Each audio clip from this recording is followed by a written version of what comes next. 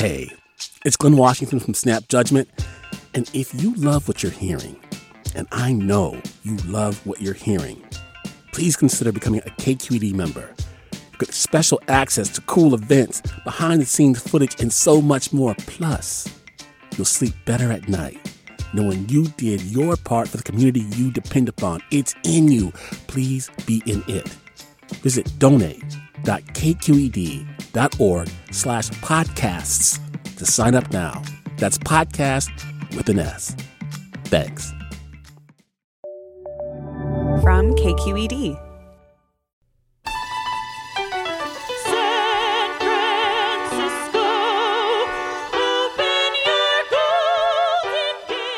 Beach Blanket Babylon was a San Francisco musical tour de force.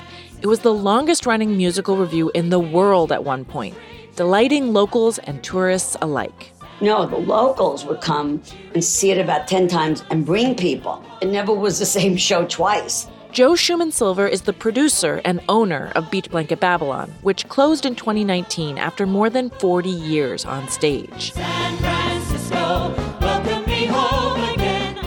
The show was known for outrageous parodies of pop culture figures and current events, but even more for its fantastic costumes, especially the hats. The show's creator, Steve Silver, came up with the idea to adapt the production to the contours of the North Beach theater space he had in 1974. It was narrow but very high. So in order to fill the space, he started building hats. Really small at first, and they kept getting bigger and bigger and bigger. There were hats that featured wreaths and decorated Christmas trees. An actor playing Martha Stewart had a towering headpiece crowned with a pie, flowers, and a frying pan. One hat weighed 300 pounds. Many are iconic, like the massive hat sporting San Francisco landmarks. The hats do come apart. Thank God. A Bay Curious listener wanted to know what's going to happen to all those fabulous hats and costumes now that the show is closed. Joe says some are going to the Smithsonian, others to local museums. To preserve Steve Silver's legacy and the legacy of Beach Blanket, which is one and the same, quite frankly. Here is your wandering one saying, I'll wander no more. Beach Blanket Babylon may be San Francisco's most famous show, but Bay Area performers are constantly pushing art forward, and they don't always get recognized for it. I'm Katrina Schwartz, and it's Arts Appreciation Week on Bay Curious. Today, we're taking on the tension between creative freedom and commercial acclaim in the theater world. And we'll dig into the far-reaching musical legacy of Mills College. It's a fun one, folks. Stay with us.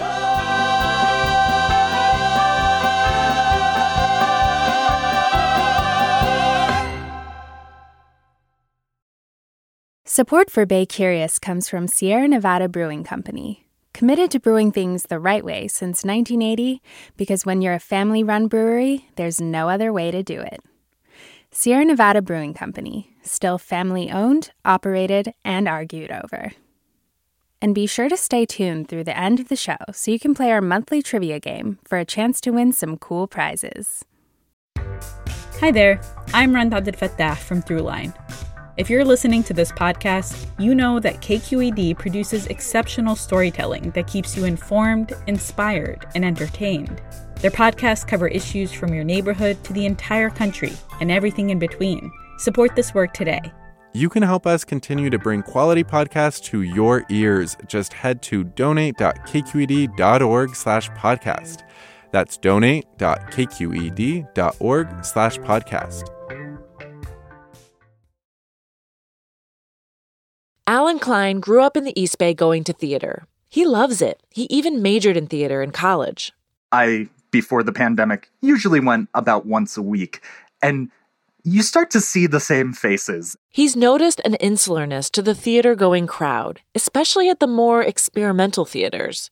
He doesn't get it. The Bay Area has 4 Tony Award-winning theater companies. We have notable stuff happening all over the Bay Area, and yet I don't hear about how proud we are to have some of the best ballets and symphonies and theaters and all of that. It's puzzled him for years. He wants to know, why isn't the Bay Area known nationally for its performing arts?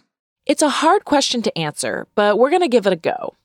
I called up the San Francisco Chronicle's theater critic, Lily Janik, to get her perspective on Alan's question. I think there is some validity to that question, and I came up with a few hypotheses as to why that might be the case.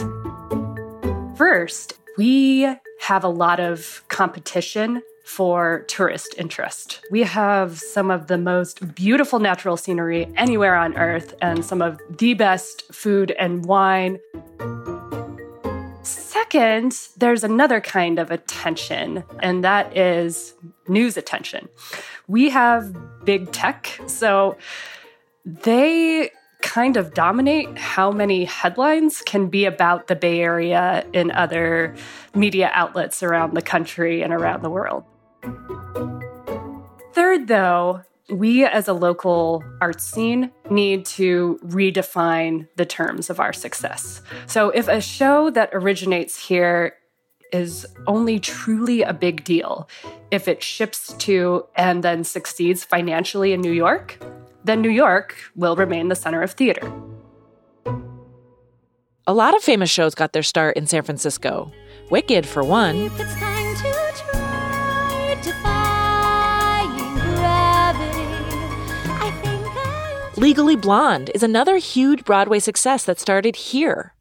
And in 2019, Ain't Too Proud, The Life and Times of the Temptations, which premiered at Berkeley Rep, was nominated for a Tony Award. I know you want to leave me, but I refuse to let you go.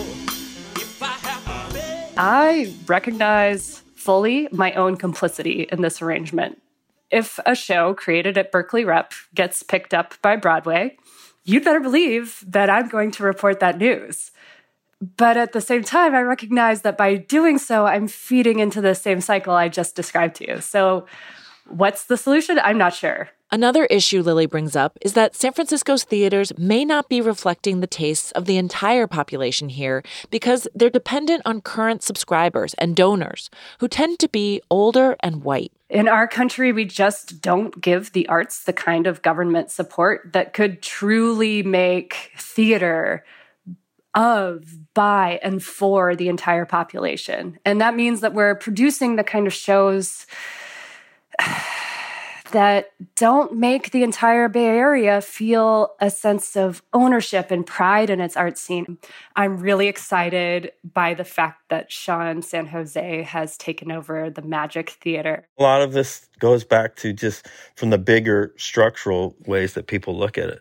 This is Sean San Jose, the new artistic director of the Magic Theater in San Francisco and one of the founders of Camposanto. He says figuring out why the Bay Area isn't more well known for performing arts depends on perspective and who defines success.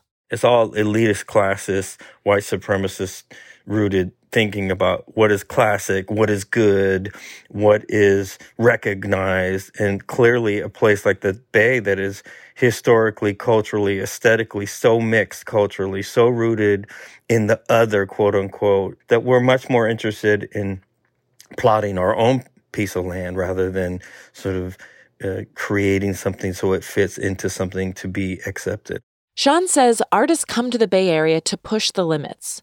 They're interested in blurring the lines between types of performance to tell stories that speak to this community. Someone like me or someone like our group, Camposanto, we're talking about a thing that responded to hopefully, neighbors and residents. That's the goal. Once you hit that, then you've hit your gold. He rejects the idea that good theater flows from New York or London to the Bay Area.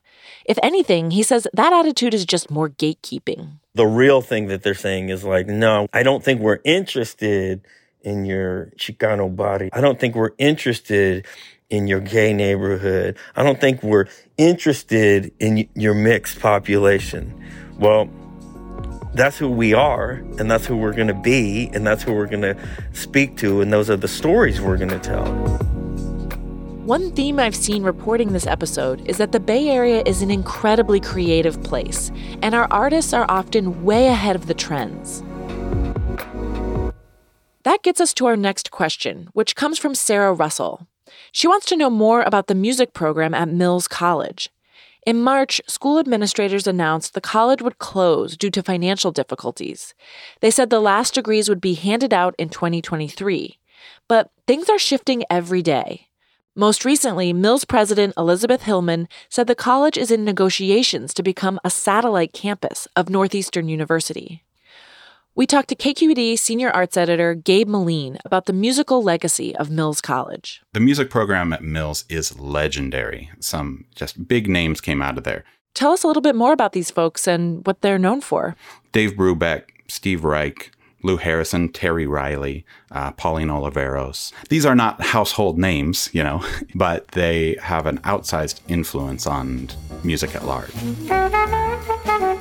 Dave Brubeck, famous jazz artist, the song Take 5. Anthony Braxton, Roscoe Mitchell, also big jazz people. But really, it was the electronic music that came out of Mills and their Center for Contemporary Music that I think had a really big impact on music at large. And those would be people like Pauline Oliveros,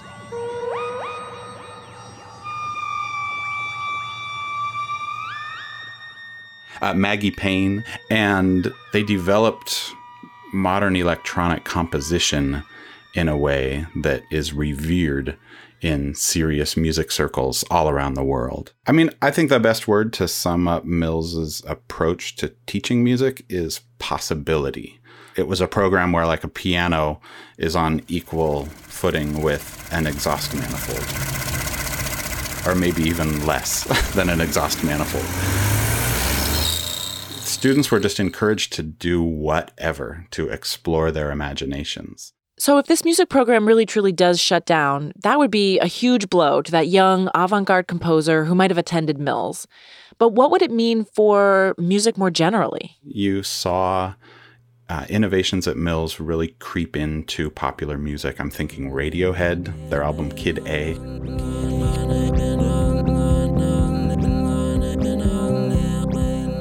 Wilco, Yankee Hotel Foxtrot, the band Tame Impala that is headlining festivals this year. Bjork certainly has toured with people from Mills College. Essentially, what Mills did was manipulate electronics. And as a lot of music production has migrated to laptops, I hear it in a lot of hip-hop production, like Playboi Carti. Some of the more jagged sounds of Kanye West. And you hear it in pop music too, which is funny because Mills is the opposite of pop music. But there was a big hit song a few years ago by Justin Bieber, Where Are You Now, that had this squeaky little kind of dolphin sound. And that sound, could be traced back absolutely to people pushing and pulling tape through old tape players at Mills. You're basically just taking sound and tweaking it and making it catchy and addictive and on the top of the Billboard charts. It's almost like they were way ahead of their time then. Yeah, and that kind of progression does happen a lot in all practices of art. I find this all really interesting personally because I grew up in the Bay Area, I live in the East Bay, and obviously I knew Mills College was there, but I didn't know much about this incredible music program. And I guess I'm just curious if you have a sense for why they aren't better known among their neighbors. I mean, among folks that live in their backyard. I think the Bay Area likes to do really weird things and then give it to the world. I think we just like to innovate and then move on very quickly. And we're not typically good at telling our own stories or canonizing our own recent history. It's almost like we don't see it as our job to promote ourselves. We just like to be creative. And if the rest of the world catches up, cool. If not, we don't care. I like that about the Bay Area.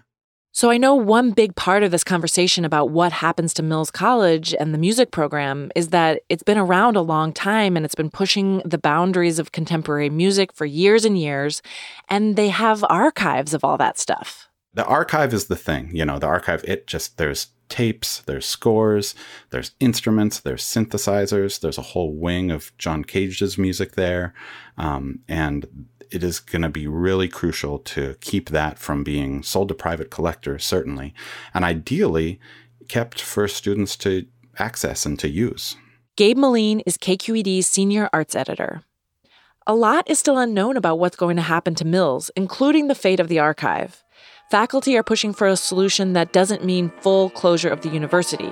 So stay tuned. Please go check out all of KQED Arts reporting at kqed.org/arts. They cover everything from music to local visual art to cool performances that are happening around the Bay. And if you want to see Steve Silver's sketches of Beach Blanket Babylon characters alongside what they looked like on stage, go to our website, baycurious.org. Our show is produced by Susie Racho, Olivia Allen Price, Brendan Willard, and me, Katrina Schwartz. Bay Curious is made at member-supported KQED in San Francisco. See you next week.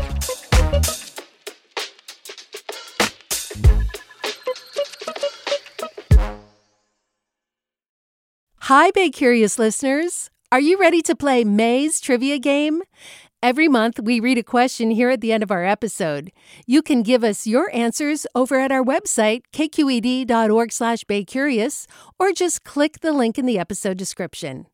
Out of the correct answers, we'll randomly choose one lucky winner to receive a cool prize package with Bay Curious swag and Sierra Nevada goodies.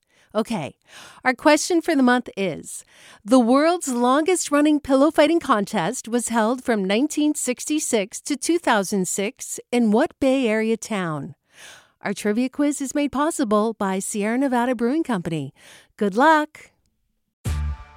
Hey there, this is Brittany Luce from NPR's It's Been a Minute. KQED's podcasts like The Bay, Bay Curious, Mindshift, Right Nowish, and more all tell the stories of the Bay and beyond with reliable, human-centered journalism.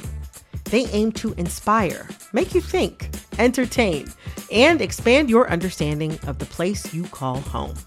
Here's how you can support podcasting at KQED. Showing your support is easy, and you can join Brittany in supporting KQED Podcast too at donate.kqed.org/podcast. That's donate.kqed.org/podcast.